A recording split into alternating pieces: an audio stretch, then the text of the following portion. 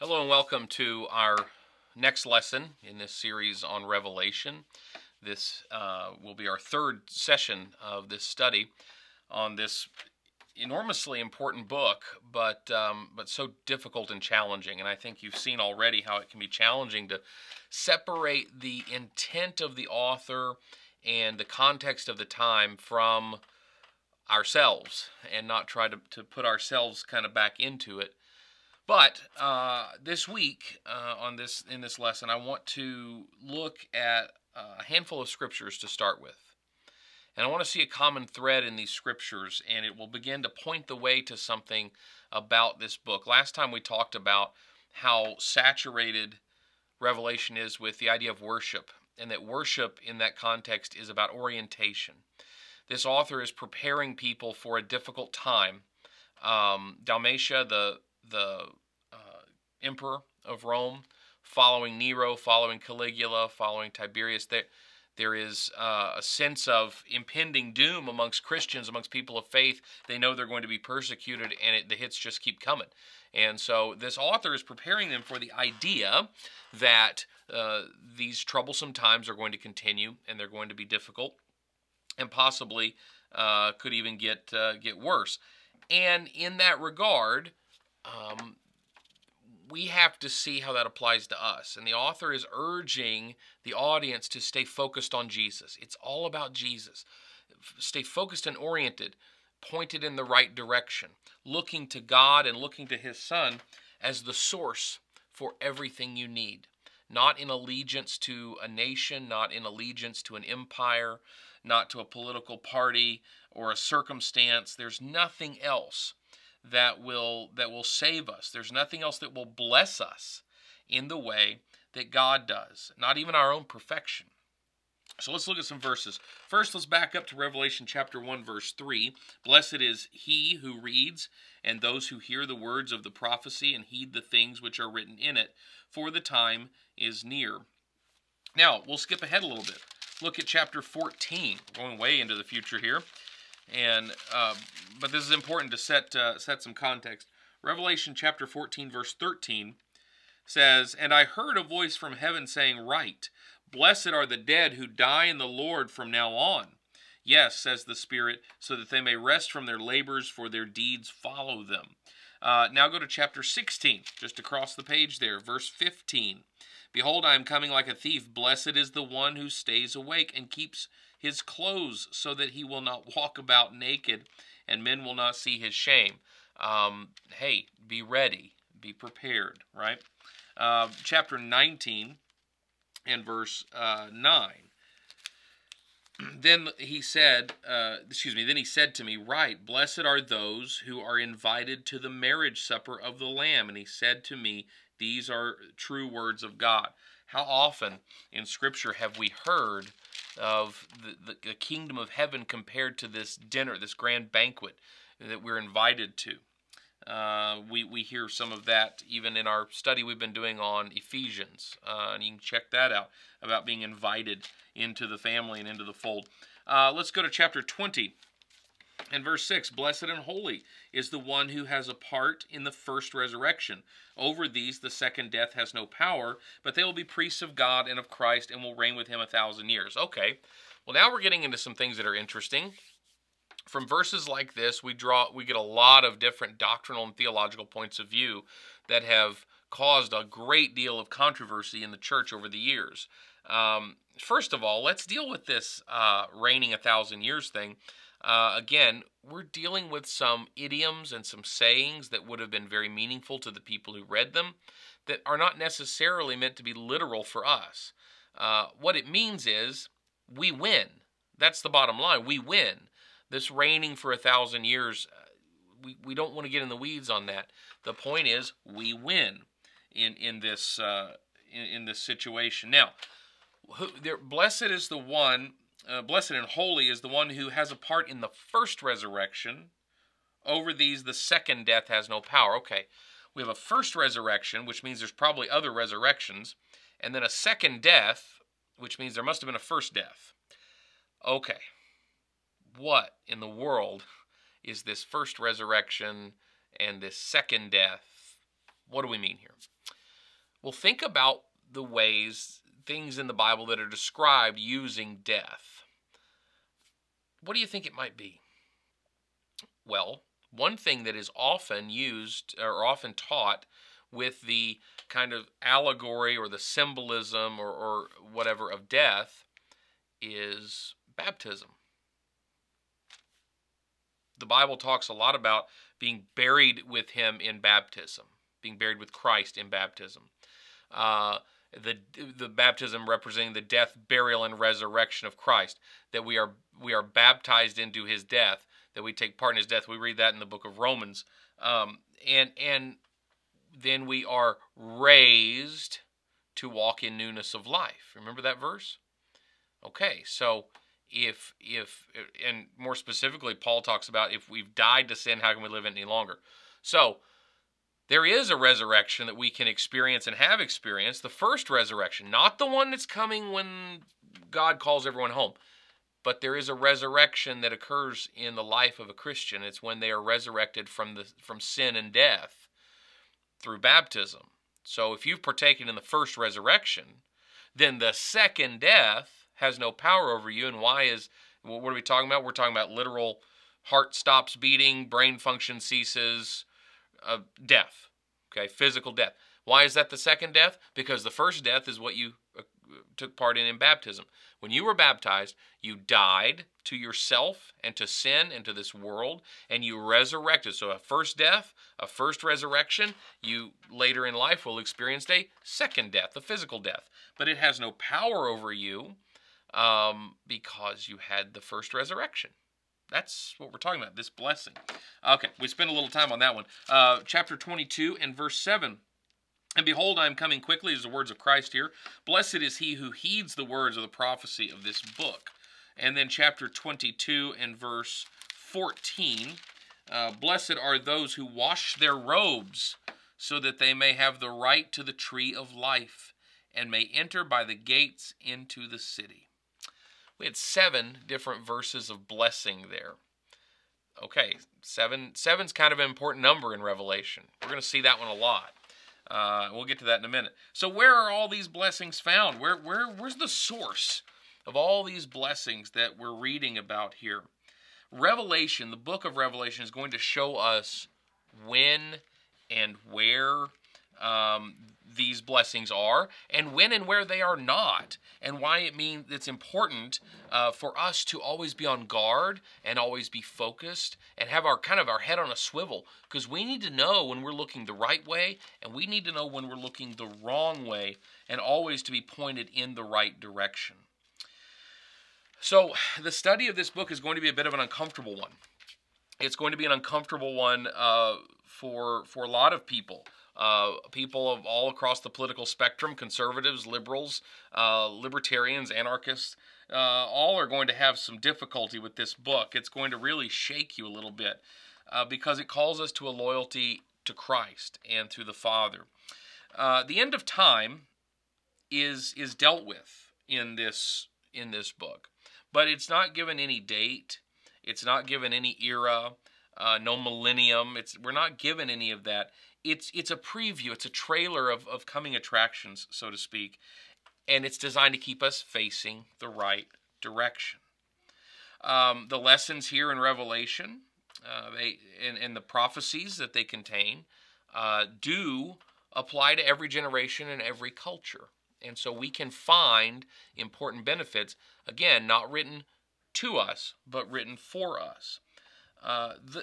We have to understand the normative state of humanity is warfare and battle and aggression and oppression. And so our weapon in that battle, according to Scripture, is love. Because God is love. And love wins. Love wins the battle. That's the message of Revelation.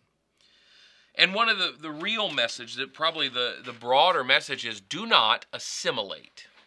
Do not assimilate. You are foreigners. Remember, we don't live here. This is not home. This is just where we are for now. And Revelation calls us and urges us not to assimilate, not to be entangled in any culture, any earthly culture. We're assimilated into the culture of Jesus. we are integrated into that world and that community and that faith, and we are to stand apart from the immoral, idolatrous, murderous, empire-driven, power-hungry culture that's around us. And we live in a culture of killing. They certainly did, but we do too. It's everywhere. Destructive things in our culture. We're called to be apart from it.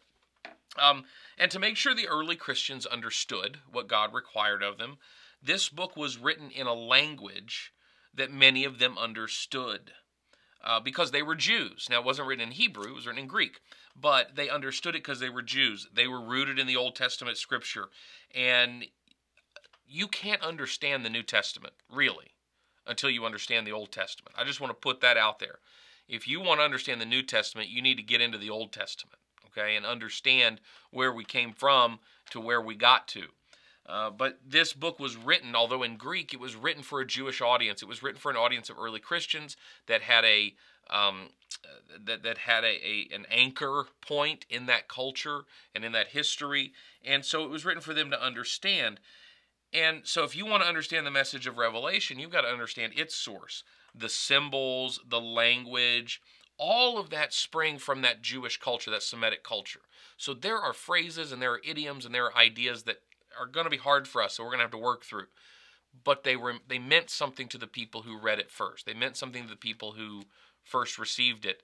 So we're not going to take their saying, okay, their way of saying things, and try to shove and shoehorn our way into it and make it about us. We're going to understand it the way they did, and we're going to move from there. Okay, there are 7, that number is going to come up a lot, 7 theological themes in the book of Revelation. The first is the throne. Okay, there's a theological theme about the throne, the monarchy, the king, the emperor, the ruler. Okay, so we're going to talk about the theological implication of the throne. Second is the reality of evil and empire.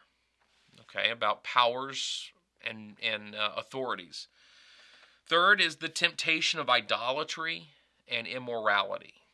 We're going to deal with that as a theological theme. Fourth is a call to faithfulness. That is found in Revelation, a call to faithfulness as a theological theme. Fifth is worship. Worship driven by our vision. Which direction are we looking? Which direction are we pointing? The sixth theological theme is the theme of witness. Okay, bearing witness to something, being a witness of something.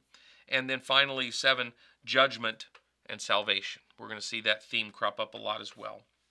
So as we read Revelation, it is crucial that we take our eyes off of ourselves, as I said, off of our surroundings and our culture, off of our politics, off of even our history, and put them where they belong. We need to put all of our focus on Jesus, our Lord, our Savior, our King, and God the Father. He is the ultimate sacrifice, the slaughtered lamb, the sanctification.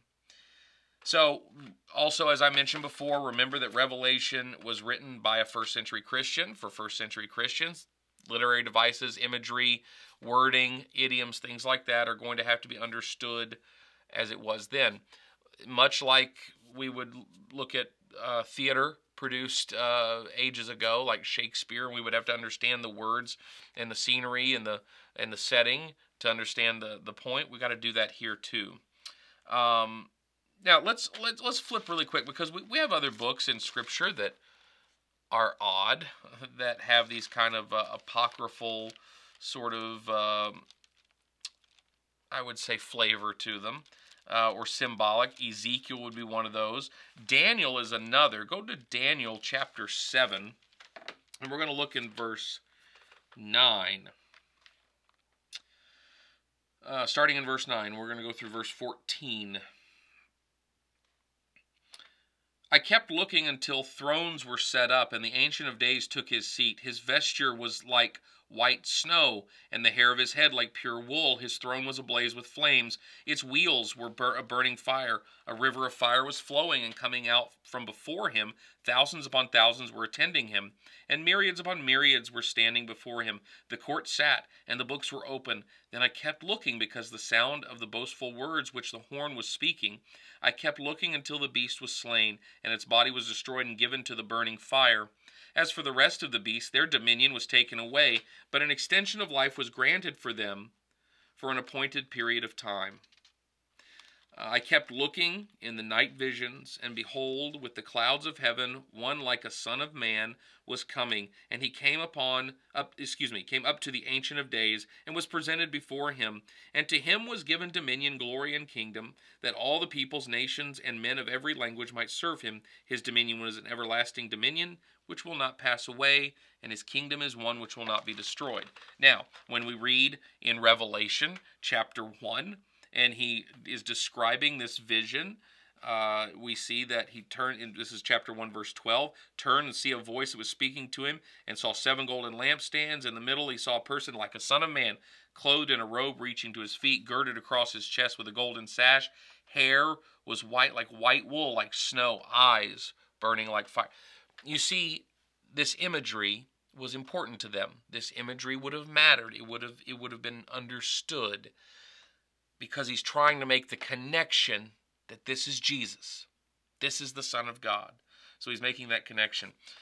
Every message that will be delivered, but we're going to get into these 7 churches, and there's individual letters to these 7 churches, and each message that's delivered is going to be delivered in the style of an imperial edict. We don't notice that, but that would have been meaningful to them. So we're going to try to bring that out in the text as well. So let's get started in these 7 letters. We'll go as far as we can as time permits here for this lesson. So let's look at chapter 2. We're dealing with a letter, the first letter. It is to Ephesus. Now, we're currently doing a study, which you can go back and find through Facebook, YouTube, and on our website on Ephesians. And if you're watching this sometime in the distant future, then it's probably there as well. But you can learn a little bit about Ephesus and about Paul's letter to Ephesus. But here, a letter is being written to the church in Ephesus, and it occurs in the first part of chapter 2 of Revelation. So let's read. To the angel of the church in Ephesus, right? And this, again, that's it. Jesus is instructing what to write.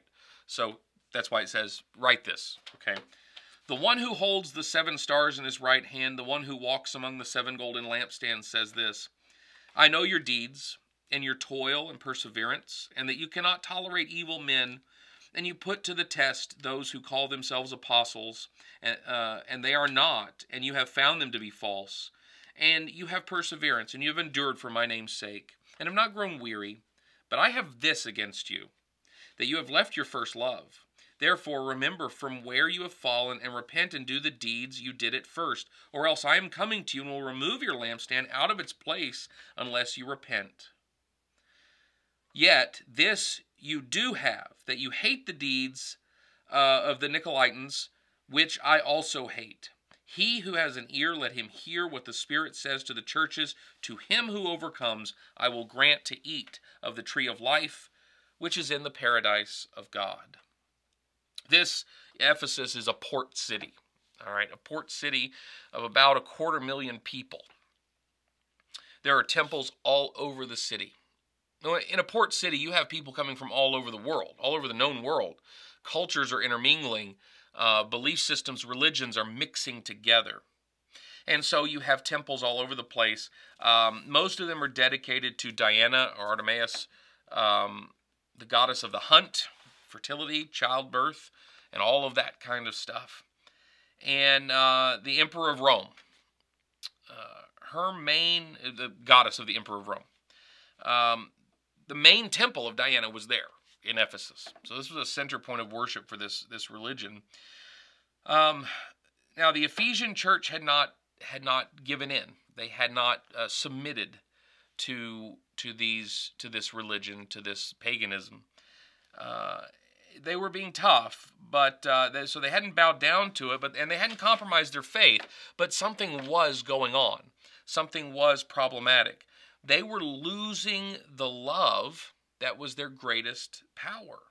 And it's the energy of our movement. So here, many compliments are paid from Jesus to the church in Ephesus. He said, but there's one problem. You've surrendered your first love. You have given that up. And he says, I want you to go back and do the things you were doing when you started. Love is the thing we lead with. Love is what Christians lead with.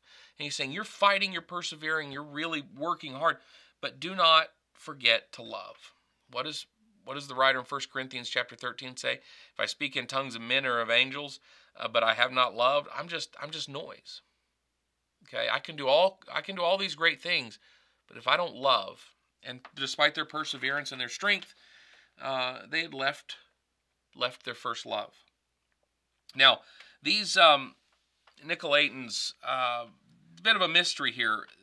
There are some sources that say they believed one thing or another, but they're not contemporaneous. So it's likely that the book of Jude, the very short book of Jude, might have been in reference to the Nicolaitans. So we find some other biblical evidence of their existence. But our best guess is that they were something called antinomian.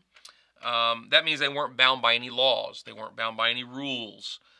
There were early Christian groups that thought that the laws in the Old Testament regarding sexuality and other pleasures of the flesh didn't apply to them. So you had these groups that would spring up that would want to give themselves over to one desire or the other and declare themselves free of any law or any rule, any regulation. And the Nicolaitans, it seems, were probably something of that kind of group. And the text here says, Jesus says, I don't like these people, and I want you to stay away from them too, and I'm glad that you are. And that's interesting because God never directs us to divide from fellow Christians, from fellow people of faith. He doesn't tell us to divide with one another over doctrine even. But there are some matters, the Scripture says, are so important to God that they need a special calling out. They need to be pointed out. They need to be made known. They need to be made clear and rebuked. And persistent, non-repentant sexual sin is one of those. Denying the lordship of Christ is another one. Being a divisive person, causing trouble, that's another one. And we see that these three things are found in Scripture as needing to be called out and needing to be set apart so that we can keep the sheep safe. And these are the calls to separate, and these are the things that the Nicolaitans perhaps were involved in, that Jesus is calling the Ephesians to continue in separating from that group. Now, if the reason that we want to pull away from those kinds of sins, and we want to pull away from those kinds of divisions, because if I love you, I'm not going to take your stuff and harm you and break up your marriage and lie about you and slander you, treat you as a non-person or as an enemy. If I care about you, I'm not going to do those things. So you get the idea. Ephesus needed to return to that love. And in some cases, even though they're rare, that love does require us to separate from people. It requires us to get distance. It requires us to say we can have nothing to do with you, because what you do would harm our ability to be the community of God and the community of love that He has asked us to be, and it would harm the reputation of Jesus.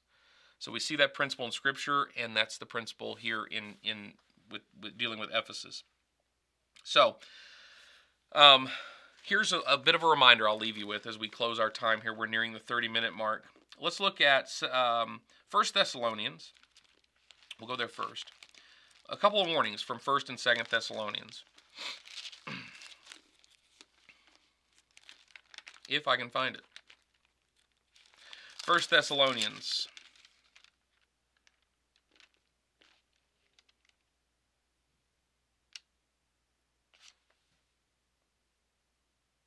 I'm sorry. 2 Thessalonians. 2 Thessalonians chapter 3, beginning in verse 6.